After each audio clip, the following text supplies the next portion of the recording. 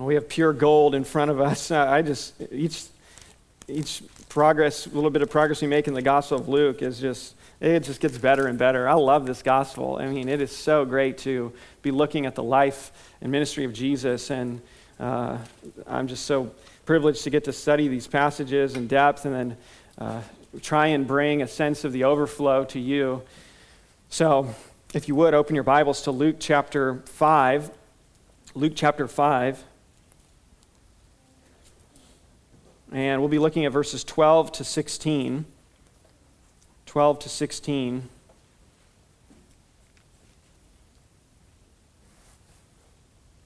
Follow along as I read.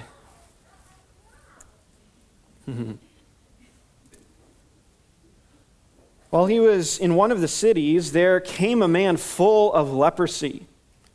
When he saw Jesus, he fell on his face and begged him, "Lord, if you will, you can make me clean." And Jesus stretched out his hand and touched him, saying, "I will, be clean." And immediately the leprosy left him. And he charged him to tell no one, but go and show yourself to the priest, and make an offering for your cleansing, as Moses commanded, for a proof to them. But now even more, the report about him went abroad, and great crowds gathered to hear him and to be healed of their infirmities. But he would withdraw to desolate places and pray. This is the word of the living God. May he write its truth upon our heart. Gerhard Hansen was a Norwegian physician. In 1873, he discovered or identified the bacterium, Mycobacterium leprae, as the causative agent of leprosy. Today, leprosy is also known, due to Hansen's discovery, as Hansen's disease. Hansen's disease. The version of leprosy Hansen identified affected one's nervous system, often causing a numbness in the body. Like imagine your foot falling asleep, right? You put your foot up and it falls asleep, and then you go to stand up and you can't feel it, and you're like a little wobbly. Just imagine that, though, lasting for months or even years.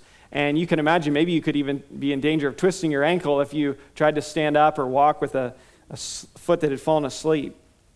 This numbness, though, would lead to a person not realizing the pressure that they were putting on something, or if they were to, for instance, touch something that was a hot surface, they may not feel it. And so they wouldn't have the normal recoil, and they would cause great severe burns. Or maybe they might have a small itch on their face or a scab, and they would go to scratch it or touch it, not realizing, though, how hard that they were scratching, and they would bore a hole into their face or their arm.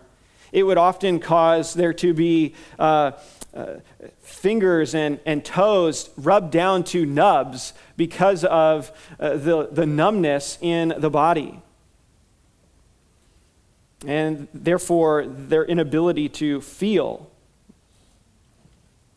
One might try to grip an object and grip it too tightly and cause damage to their hands as well, causing you to bleed. I mean, just think of even putting a key into a door, and you know the right pressure to do that, but imagine pressing in so hard that it begins to press into your hand, causing bleeding because you're gripping so hard you don't realize it. These and many other results would come about from this numbness. Leprosy is truly a devastating disease. Yet you've probably never met someone with leprosy. I certainly have not. It's hard to estimate the conditions, 2,000 years ago regarding leprosy and its contagiousness compared to today, and a lot of the medical technologies as well. Nevertheless, the point in this passage is the great, devastating nature of this disease. But though you may not have met someone with leprosy, you will this morning in the passage before us. And the Old Testament speaks of leprosy a number of times. In Leviticus 13 and 14, there are stipulations in the law of Moses for the priests on what they are to do for diagnosing a leper. So chapter 13 really is about, here's how you diagnose a leper. Here's what to look for, and here's what to do if they are found to have leprosy. And then chapter 14 is the law for what do you do if someone has been cleansed from their leprosy? What kind of sacrifices do you offer after that? And so those are given. In fact, our family in family Bible reading have been reading through Leviticus. And we read these 2 chapters this week in preparation for this sermon. And so our kids have a little, leg up maybe on you if you haven't read Leviticus 13 and 14. And they're like both over 50 verses long, so I wouldn't try it right now. But let me just give you a sampling just so you can have this context in your mind, which certainly would have been in the minds of those present at this amazing encounter with this leper and Jesus. And turning your Bibles to Leviticus chapter 13. Leviticus chapter 13. And I'll just give you some select portions to get a flavor of these laws. Leviticus 13, verses 1 to 3, we'll read. It says, Yahweh spoke to Moses and Aaron, saying, when a person has on the skin of his body a swelling or an eruption or a spot, and it turns into a case of leprous disease on the skin of his body, then he shall be brought to Aaron the priest, or to one of his sons, the priests. And the priest shall examine the diseased area on the skin of his body. And if the hair in the diseased area has turned white, and the disease appears to be deeper than the skin of his body, it is a case of leprous disease. And the priest has examined him, he shall pronounce him unclean. There's a ritual uncleanness in the Mosaic law where things that are very personal matter to God, and they can cause you to be clean or unclean. And so, trying to understand the ritual uncleanness in the Old Testament can be challenging at times, but I think it's a teaching lesson that God has for Israel. You couldn't approach worship if you were ritually unclean, and it could happen in a lot of unintentional ways. One professor of mine used the illustration like this, that your ritual uncleanness may not come about by your personal sin, and yet nevertheless it causes distance between you and the worship of God. And he said, imagine if you didn't take a shower for a month or a year. Like, would that be sin? And you're like, well, yeah, but you go, I don't know. Is that sin? But it's certainly going to cause distance. If your spouse doesn't take a shower for a month, I would suggest that may cause some distance between you and them. And so it is that God is teaching Israel these unclean laws are going to cause distance. And it's trying to teach them the relational impact of sin. And how everything matters to God, even things that we would consider private, like skin diseases or later things of bodily discharges in chapter 15. All of this matters to God. God is trying to teach Israel lessons. Now, look in chapter 13 again, and look at verse 45. It says this, after there's been examination by the priest, it says, here's the instructions, verse 45, the leprous person who has the disease shall wear torn clothes and let the hair of his head hang loose, and he shall cover his upper lip and cry out, unclean, unclean. He shall remain unclean as long as he has the disease. He is unclean. He shall live alone. His dwelling shall be outside the camp. This is what your life would look like if you were a leper. Outside the camp, isolated from the people, isolated from the normal worship of God at this time. And this would be your identity. I mean, if you have to say, unclean, unclean, whenever you come near other people, can you imagine the psychological effect that would have upon you and how you view yourself? And so this was a devastating disease. And then just to give you a little brief foray into chapter 14. Look at the first 3 verses of chapter 14. It says, Yahweh spoke to Moses, saying, "This shall be the law of the leprous person for the day of his cleansing. He shall be brought to the priest, and the priest shall go out of the camp, and the priest shall look. Then, if the case of leprous disease is healed in the leprous person, the priest shall command them to take for him who is to be cleansed 2 live clean birds and cedar wood and scarlet yarn and hyssop." And then he'll explain the process of what's to go on for these sacrifices to be made. It's kind of like a week-long celebration and ceremony of declaring this person to be clean now. Now, the Old Testament term used here in chapter 13 and 14 and other places is actually broader in its scope than Hansen's disease. We're actually not certain whether the man in Luke 5 has Hansen's disease or some other form of leprosy. The term is broad enough to cover a number of skin diseases, but it doesn't really matter. That's kind of beside the point. Either way, this man's condition is severe. And Luke highlights that for us by saying that he was full of leprosy. He is in late stage leprosy. So whether it's Hansen's or another form, it is very bad. Now, those who had leprosy were really just as good as dead. In fact, in Numbers chapter 12, when Miriam is cursed with leprosy, listen to what it says in Numbers 12, verses 10 to 12. "When the cloud removed from over the tent, behold, Miriam was leprous, like snow. And Aaron turned towards Miriam, and behold, she was leprous. And Aaron said to Moses, 'Oh, my Lord, do not punish us because we have done foolishly and have sinned. Let her not be as one dead, whose flesh is half eaten away when he comes out of his mother's womb.'" And so those who have leprosy are associated with being dead. It's like they're half dead. It was a hopeless condition. Maybe you remember the story of Naaman, the Syrian, who is not an Israelite, and he has leprosy, and he's a terrorist, and he has kidnapped an Israelite girl who is now his slave, and she goes, "Hey, you've got leprosy, you should go to Israel, because there's a man in Israel who can heal you of your leprosy." And so he's like, okay, and so he goes to the king of Israel, and he seeks cleansing, and here's what the king of Israel says to him in 2 Kings 5, verse 7. "And when the king of Israel read the letter, he tore his clothes and said, 'Am I God to kill and make alive, that this man sends word to me to cure a man of his leprosy? Only consider and see how he is seeking a quarrel with me.'" He's saying, what? This guy is requesting that I cleanse him from leprosy? What, am I God? Only God can cleanse from leprosy.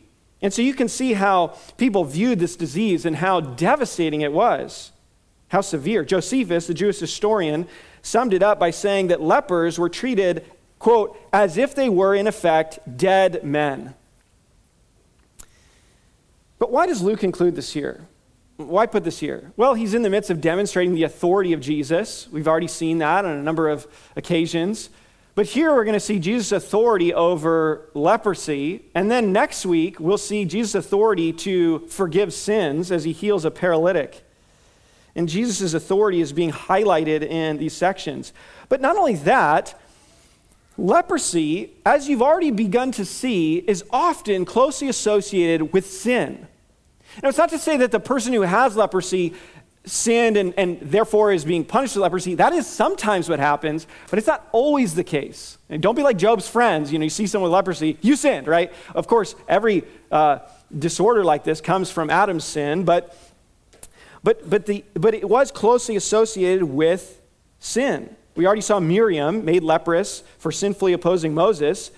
David, in 2 Samuel, curses Joab and his father's house with a request that they would be leprous. Naaman, we saw, was cleansed of his leprosy, but then the servant of Elijah is Gehazi. The prophet says, "Hey, Naaman wants to pay him for healing him," and he's like, "No, I don't want any payment." So he sends him on his way. Gehazi goes out and says, "Hey, I think we changed our mind. I'll take some payment." And so he gets paid, and Naaman's like, "Okay," and he gets cursed with leprosy. So it's like, okay, Naaman's cured of his leprosy, but you tried to capitalize on it and take glory for yourself, or take glory from God, and so now you will have leprosy. Uzziah, the king of Israel, is cursed with leprosy because of his pride. And so you see all these stories. These are the stories in people's minds as you come to the context of Luke 5. This is how people viewed leprosy, closely associated with sin. R.C. Trench described the leper as, quote, a parable of sin, an outward and visible sign of innermost spiritual corruption. So leprosy becomes this parable of sin. It becomes this incredible illustration of the devastating effects of sin upon our lives, the disease of sin. It's the perfect picture of the condition of the sinner and the disease of sin. And the disease that comes with relational implications, as does leprosy. It separates one from God and the people of God. Leprosy is like sin in the following ways. It goes from the inside out. It is contagious. It is numbing. It is destructive. It will kill you. And if you saw yourself rightly, you would cry out, unclean, unclean. And so what we see in this passage is a perfect picture of the disease of sin and the cleansing only Jesus can bring. And so we're going to look at this in three sections here, as we look at this cleansing of a leper. First, let's consider the confidence Jesus gives to desperate sinners. The confidence Jesus gives to desperate sinners in verse 12. Look there, verse 12. While he was in one of the cities, there came a man full of leprosy. And when he saw Jesus, he fell on his face and begged him, Lord, if you will, you can make me clean. I'll give you some subpoints here. First one is a helpless man. A helpless man. Now, we have to observe the text really carefully in this story. We have to be like Sherlock Holmes here. Every detail matters. Things that others may pass over quickly, a good detective of Scripture will pay careful attention to and remember for future use. And so it is, even as we begin this. In this first phrase, you see he was in one of the cities. That's important. Hold on to that. Now, Luke doesn't tell us what city it was, but that's irrelevant. The fact simply that Jesus is in a city is significant for this story. Notice the next phrase. There came a man full of leprosy. And the ESV leaves out the word behold, which is kind of unfortunate because this truly would have been a behold moment. And the idea is, behold, there came a man full of leprosy. Look at this. Can you believe this? A man coming with leprosy. Now, this is why it matters that Jesus is in a city. Because this is unheard of. Here's a man with leprosy entering into a city.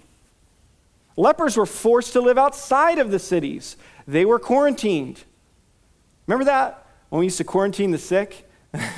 Yes.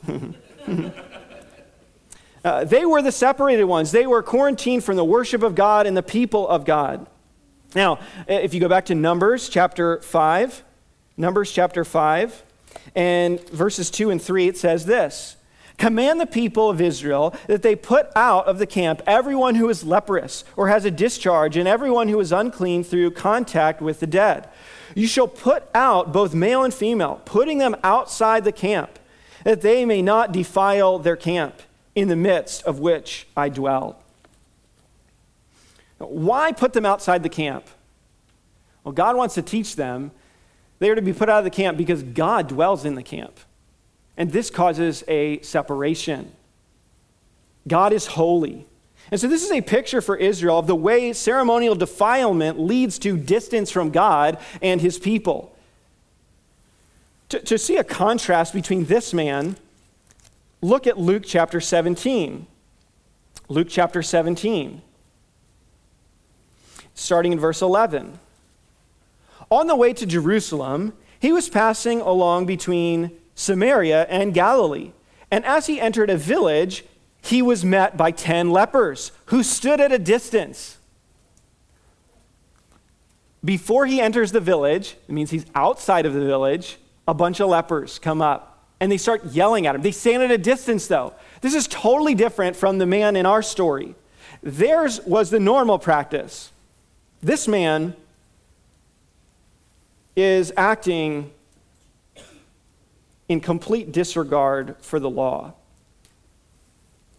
What would lead him to such lengths, to disregard the law like this? I think the answer is simple. His condition had become so desperate, that this was his last resort. This was his only hope. He is in utter desperation.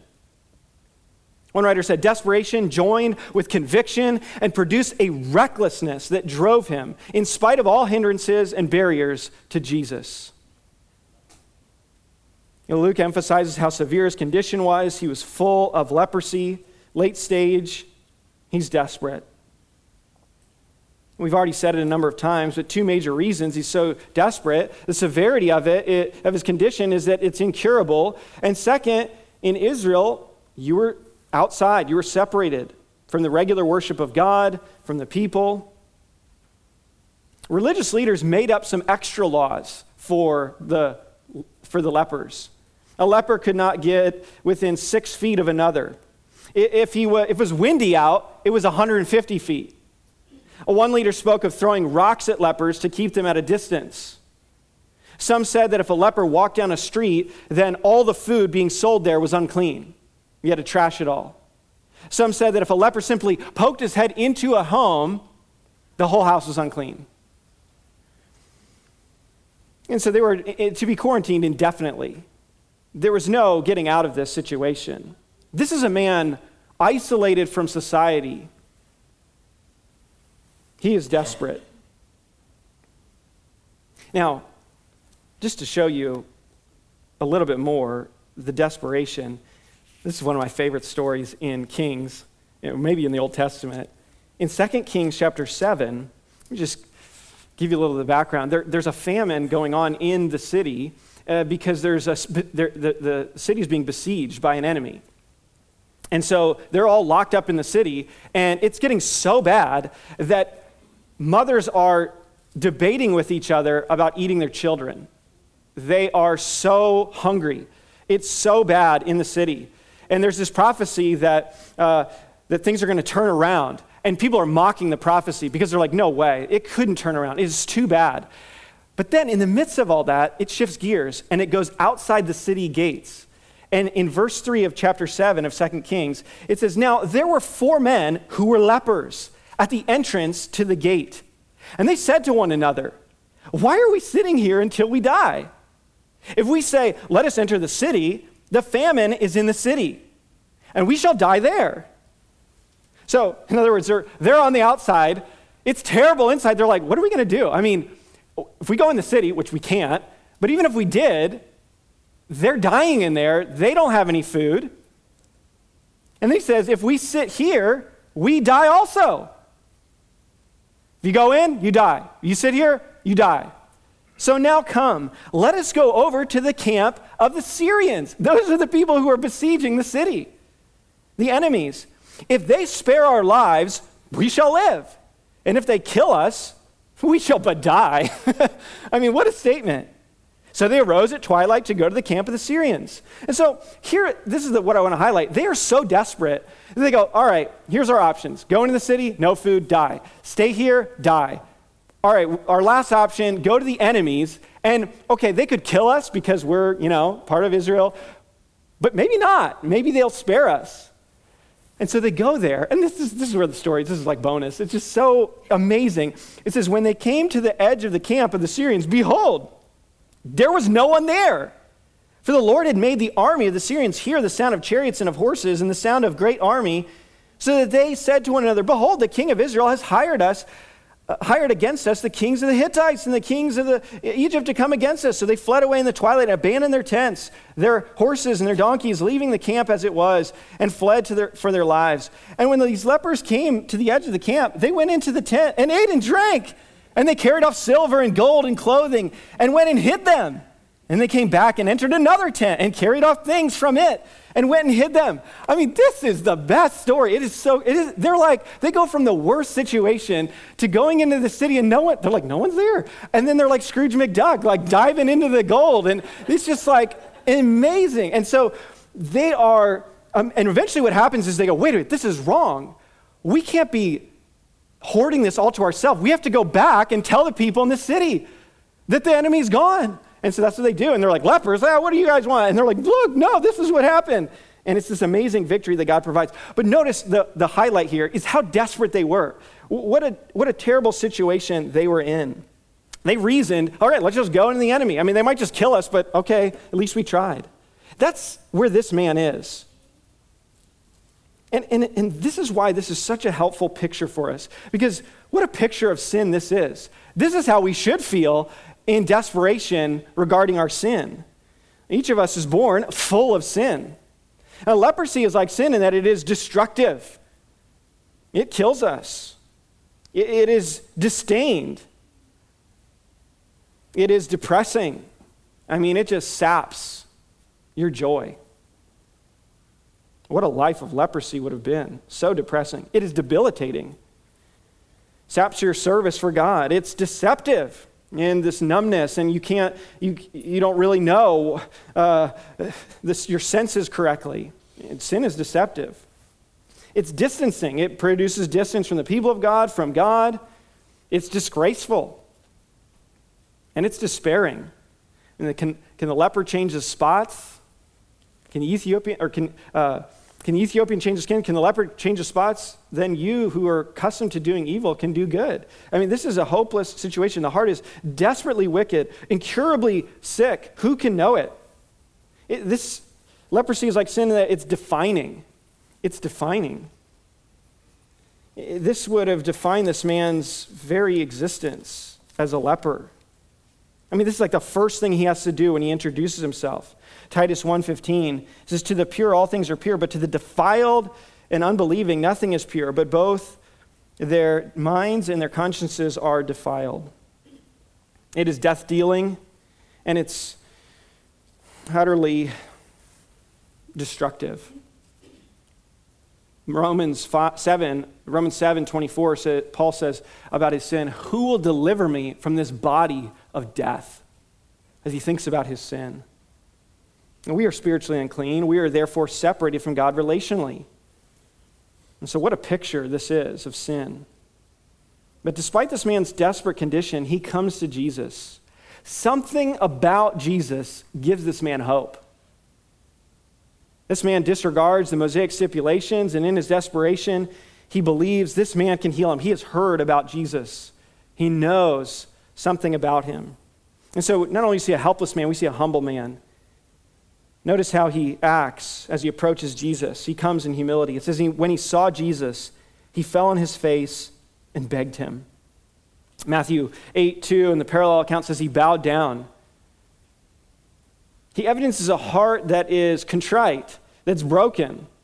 Psalm 51:17, the sacrifices of God are a broken spirit, a broken and contrite heart, O God, you will not despise. So he comes humbly before Jesus, not demanding. He recognizes who he is, but he comes as well as a hopeful man, a hopeful man. And here he demonstrates his utter confidence in Jesus to cleanse him. He says this, Lord, if you will, you can make me clean. First, he addresses Jesus as Lord. He knows something of the authority of Jesus. This man has authority. He's heard stories. He knows something about the power of Jesus. You can make me clean. Now, usually this statement would be flipped. It would be like, I know you want to, but can you? This man says, I know you can, but will you? He knows Jesus has the ability to cleanse him. He knows God doesn't owe him. He knows he doesn't deserve anything from God except judgment. And yet this man has faith. He's full of faith in the person of Christ. The object of his faith is Christ. And he realizes that it is a proper object of faith. Jesus can cleanse him. I mean, what desperation he has to be cleansed. It's a perfect picture of how a sinner is to approach the Savior. I mean, can you relate to this man's desperation for cleansing? When you were brought under conviction for your sin, and you just wanted to know, how can I be rid of this guilt? How can I be rid of my sin? How can I be free of this? There is a man who can cleanse me from every wrong I've ever done. There's a man who can bring what no one else can bring. Have you come to see that you are full of sin, as this man was full of leprosy? I wonder if you're not there, would you come in desperation to the Savior, despite what society would think? Oh, it would look so silly if I came to Christ. It would look so foolish. It would look, oh, what would people think? What would people think about me? They would think I was crazy. This man, he's beyond all that. He so desperately wants to be cleansed. He doesn't care about what anyone else is thinking anymore. He has a singular focus upon Christ. He had to come to Jesus for cleansing. If you're a believer, you know what that's like as well. You know what it's like to have a sin that you're afraid to confess, to deal with. This man is desperate. He doesn't care anymore what other people think. He wants to be cleansed. He wants to be free of that. And so he says, I don't care what people think. I'm coming to Christ for this cleansing. People get desperate when they truly feel their need and their sinfulness. And this man is a quintessential picture of desperation. Like this man, you may be confident in Jesus' power to cleanse you, though, but maybe you question his willingness. Maybe you say, I've just sinned so many times in the same way. I know Jesus can cleanse me, but will he? Will he actually forgive me? I don't know. I don't know anymore. I've gone too far in my sin. But this man was full of leprosy, and he came. Let this scripture be for you a signal that he is willing. Let this healing be an assurance to you. He is absolutely willing to cleanse your sin. 1 John 1 says, if we confess our sins, he is faithful and just to forgive us of our sins and cleanse us from all unrighteousness. This man's confidence is that Jesus can make him clean. And so he disregards everything else. This man does what every sinner should do. He comes to Jesus in his desperation. He is contrite as he humbly bows before the Lord, and he is confident that Jesus can cleanse him. This man can cleanse me.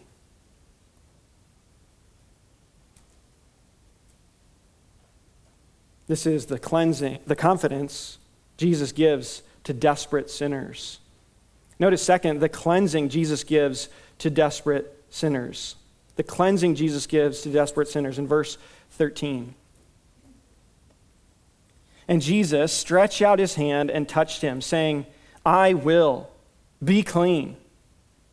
And immediately the leprosy left him. Now, let's consider as we look at this verse and the next one, what we learn about Jesus here. It is a goldmine of truth about Christ. Now, first, I want you to see the purity of Jesus. The purity of Jesus.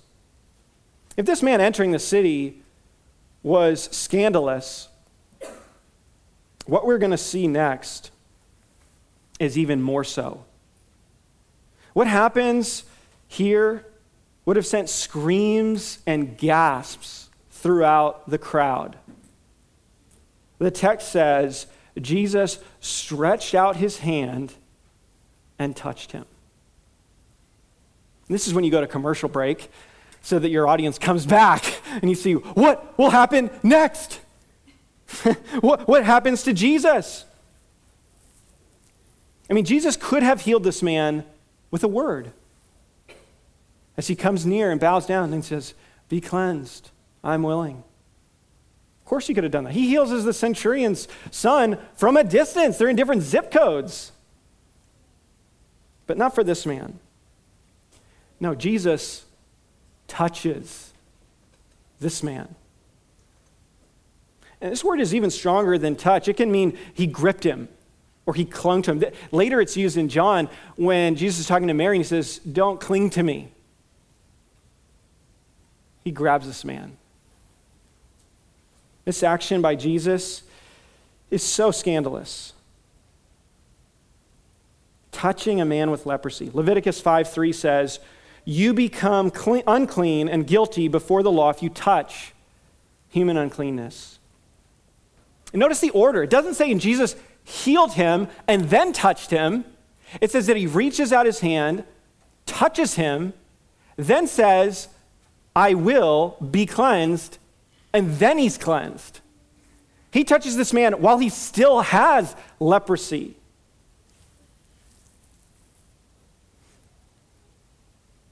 Jesus is supposed to become unclean. No one would do this. No one would think about doing this. Just imagine the gasps. I mean, from his disciples, they're all stepping back. But when Jesus touches you, he doesn't become unclean. You become clean. One friend of mine said, Jesus affects this man with the contagion of heaven. His purity passes to you and your uncleanness is taken away by him. Jesus' purity is so powerful that when he is supposed to become unclean by touching this man, he transforms this man and his purity passes to this man and cleanses him. What does this mean? What does this mean? Well, it shows that Jesus is the fulfillment of the law. He's the fulfillment of Israel. Jesus is bringing this old system to an end. And this was intentional. Here is one who can reverse the system. This is not how the system works. God sets the system up. You touch an unclean person, you become unclean. Now Jesus comes and he touches an unclean person, and not only does he not become unclean, but he makes that man clean. This is totally upending the system. Here is one who can turn back the curse. This is the purity of Jesus seen in this touch. We also see the pity of Jesus and the compassion of Jesus in this touch. Mark 1:41 describes this event, and it says Jesus was moved with pity as he touched this man. This man likely had not been touched for so long. It could have been decades since he's felt any human touch. What emotion must have been present in this man? What love for Jesus must have welled up in his heart as Jesus grabs him, looks him in the eyes, and says, "I will be clean." The leper had to live outside the camp, outside the gate. And so it's no surprise for us, though, that Jesus would touch this man because he's already taken on humanity. He's already entered into being a man and remaining God. And so he has no problem touching this man. Hebrews 13:12 goes further, though, and it says, "So Jesus also suffered outside the gate in order to sanctify or cleanse the people through his own blood." Jesus becomes like a leper. He goes outside the gate so that he can cleanse us by his blood. Jesus bore God's wrath for sinners so that you might not be banished. There's more grace in Christ than there is sin in you. This man couldn't defile Jesus. It worked backwards, worked into this man. Jesus does not just touch your defilement, though. He takes away your defilement and declares you righteous, and then he comes to dwell within you. God made him who knew no sin to be sin for us so that in him we might become the righteousness of God. So here you see the pity of Jesus. I mean, we just see it over and over. The compassion of Christ. Don't you love this man? Isn't your heart drawn more and more to him as you see him acting on behalf of helpless people? See the purity of Jesus, the pity of Jesus. Notice the power of Jesus. It says, and immediately the leprosy left him. I mean, what a day. This man coming into town, people are backing away. I mean, remember the first week of COVID?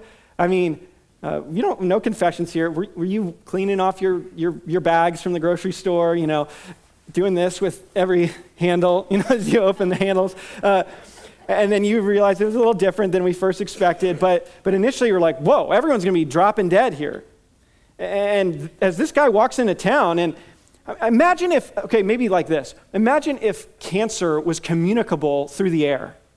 And someone walks in with cancer, and you go, whoa, and you know what it will lead to. And so that's what's happening. And they are astonished that this guy would do this. He would be so unloving. And then Jesus touches the guy, and they're, what's happening? And then he's healed. And what did this look like? I don't know. If he's nubby and looks really haggard and defiled, and then body parts start forming again. And he's like a newborn baby. His skin is fresh and new. I mean, what an event to witness. Such power. And it's immediate. It's instantaneous. He doesn't say, here's some lotion, try this, come back in 7 days. No, none of that. How discouraging if Jesus said to the man some kind of words, of, oh, I'm so willing, but then sent him away in the same condition. Try harder. Try this regimen. No, Jesus has the power to change and to cleanse immediately. You see, then a strange prohibition of Jesus. Look at verse 14.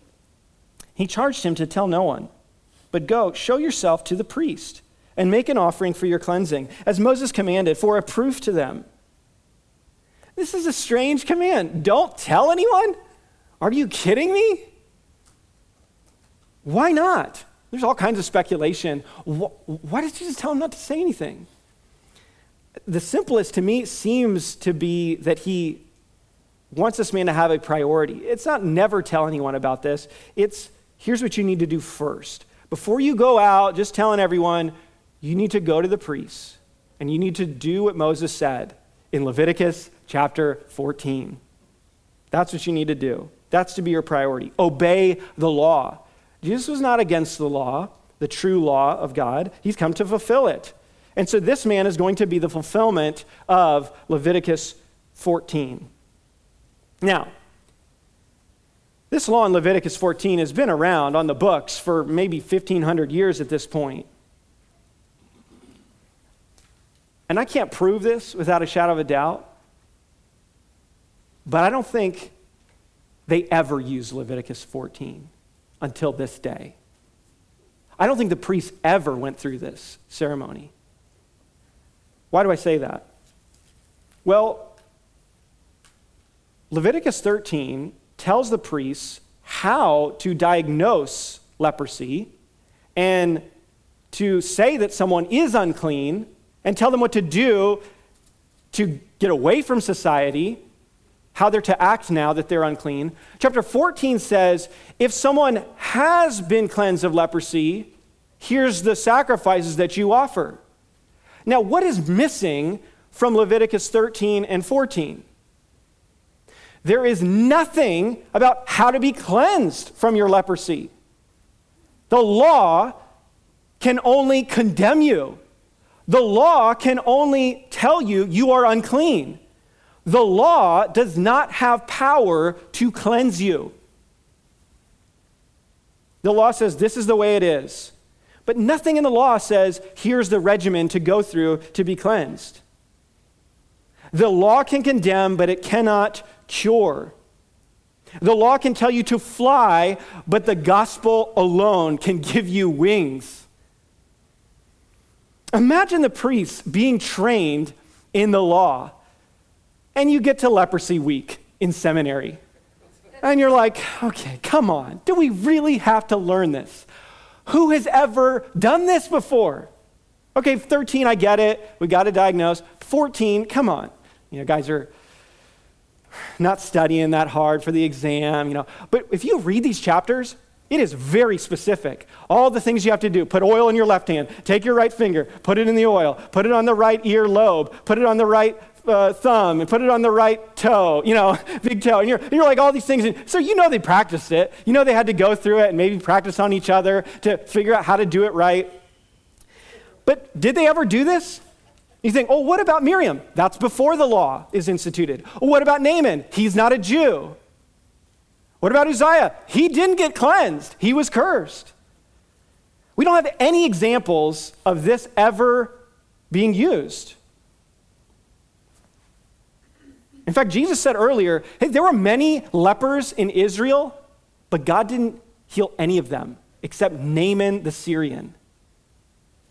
And so it seems to me that God just had Moses write down Leviticus 14, 1,500 years before, for this very moment, for this man. I mean, just imagine, the guy shows up. Actually, we don't know if he actually did, because Mark tells us that he just went and blabbed it all. He couldn't do it. So did he ever make it? I don't know. But that's what Jesus wanted him to do. Imagine he shows up, he gets to the front desk, and the receptionist greets him. What can we do for you? I'm here to see the priest. Okay, what's your issue? I'm a leper, and I've now been cleansed. You what? I was a leper, and now I've been cleansed. Okay, please wait in this room. The priest will see you shortly. He goes in, the priest comes in. So what's the issue? So I was a leper, and I've been cleansed of my leprosy. And, okay, I'll be back just a second. He goes, talks to the other priest, one of his supervisors. This guy says he's been cleansed from leprosy. Oh, really? What are we supposed to do? Where is that? Oh, yeah, here it is, Leviticus. Do we have Form L7? We got to give this guy. No, I don't know. Where do we keep those? I don't know. We've never used them. Well, go make one. Go get one. We need one for this guy, a certificate. I mean, they just are probably bumbling around going, what do we do for this if this has never happened?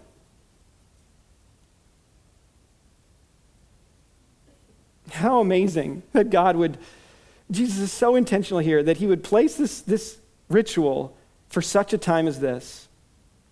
And why? Why do it like that? Well, here we see the proclamation of Jesus. Proclamation of Jesus. Notice the text. It says, Jesus wanted the man to go to the priest and show himself as a testimony to them. Who is the them? It's the priests. And of course, it would expand out beyond them.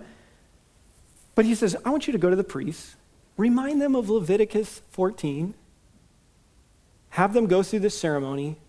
Why? I want to testify. I want to proclaim to them what is happening right now.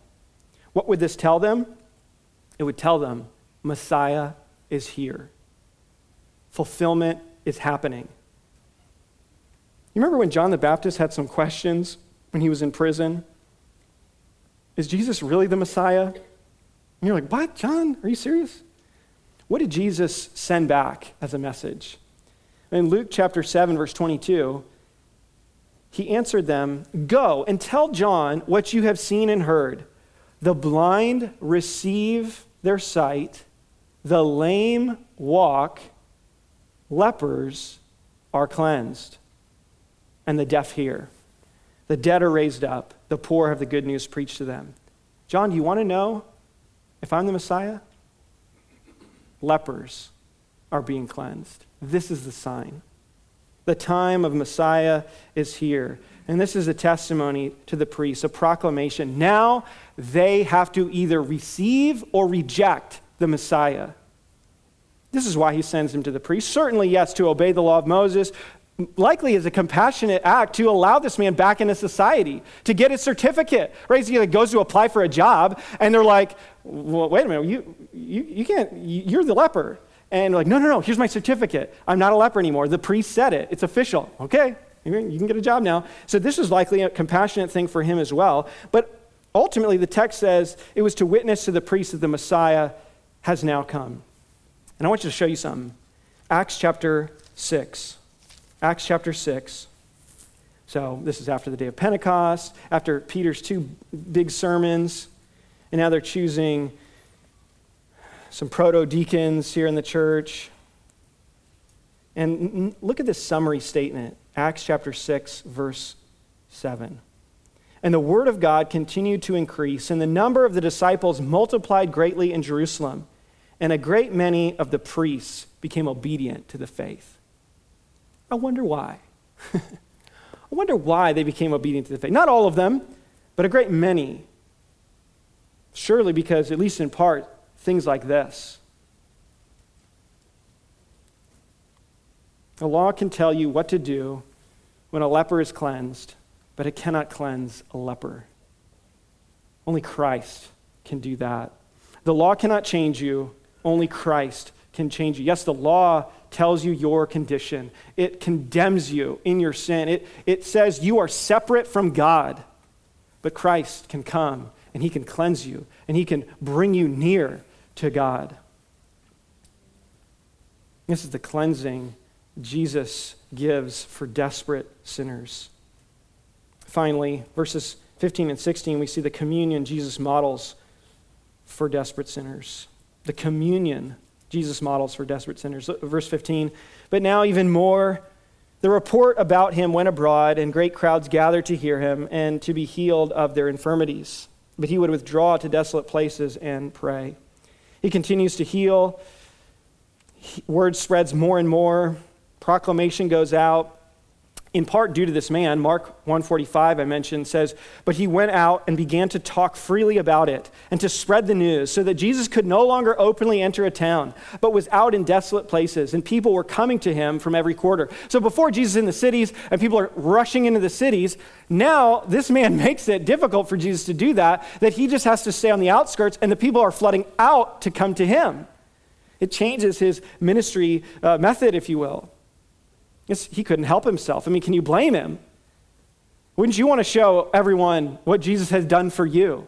I mean, don't you want to tell others what Jesus has done for you? Having cleansed you from your sin, the leprosy of the soul. Well, this makes ministry booming even more for Jesus. He's more and more busy with ministry. And yet look what he makes as a priority during this time. Communion with the Father. He would withdraw to desolate places and pray. Luke loves to highlight the prayers of Jesus, his devotion to the Father in prayer. And while this is not a direct command for you to go out into a desolate place on a mountain and pray, it's not hard to see the example of our Lord here in prioritizing communion. He seeks an undistracted place of prayer. And there's a frequency here. The Net Bible says, yet Jesus himself frequently withdrew to the wilderness and prayed. LSB says he himself would often slip away to desolate regions and pray. And so what a model for us of Christ seeking communion. We can so easily think things are really busy this week, or I just got a lot to get done today. And so what might fall off your schedule? Prayer. In fact, I don't know if you make like a to-do list for the day. These are the things I need to do. Is prayer on that list? Do you just put prayer on there? So it's like, yeah, this needs to happen. It's not just a background noise. This has to happen. And so he prioritizes. Ministry is getting more busy, so he makes more time to pray, to make sure he is depending upon and enjoying the Father. And isn't it amazing that the story begins with a man who is on the outskirts, out in desolate places, and he can't get near to God, and it ends with Jesus out in desolate places, having communion with God. It's a total flip-flop. J.C. Ryle, here's your weekly J.C. Ryle quote. He's great on the Gospels. He says, why is it that there is so much apparent religious working and yet so little result in positive conversions to God? So many sermons and so few souls saved. So much machinery and yet little effect produced. So much running hither and thither and yet so few brought to Christ. Why is all this? The reply is short and simple. There's not enough private prayer. The cause of Christ does not need less working, but it does need, among the workers, more praying. Let us each examine ourselves and amend our ways. The most successful workmen in the Lord's vineyard are those who are like their master, often and much upon their knees. What a great story. What a great Christ-exalting passage. Here is the one who is the confidence for desperate sinners. There's something we see in Christ that we see in no one else, no other leader, no other religious figure, something in this man that we see that is captivating, that is like a tractor beam that draws the desperate to him, because there and there alone can cleansing be found. There for the hopeless, there is hope. And in his cleansing, he shows himself to be so glorious, so worthy of our worship. And he models for us that which he has died to bring us into, communion with the Father and the Son in the Spirit. Come to God. Declare to him that you are unclean, unclean. As we read in this hymn that we sang, if you wait until you're ready, you will never come. There is no preparation needed for you to come. You come polluted. You come the way you are. This man's full of leprosy. You're full of sin. You could do nothing to prepare yourself for Christ. You simply had to come. R. Kent Hughes says, sin controls people through two opposing lies. The first is, we are not sinners. Nothing is wrong with us. The second is, we are sinners, but we are so bad that we are beyond help. Is there great shame? Come. Is there great uncleanness? Come. Even if, maybe you're thinking, well, I'm a Christian. You know sins you need cleansing from. Don't wait. Don't tarry. Come. He wants you to come. And he has cleansing for you time and again. All who come to me, I will in no wise cast out. Does this story not tell you that he is more than willing and able to cleanse from sin? Let's pray. Father, thank you for your Son and for your Spirit's power at work in him, for the cleansing that you brought to this man who one day we hope to meet. Thank you for the cleansing you've brought in our lives from the disease of sin, corruption of sin.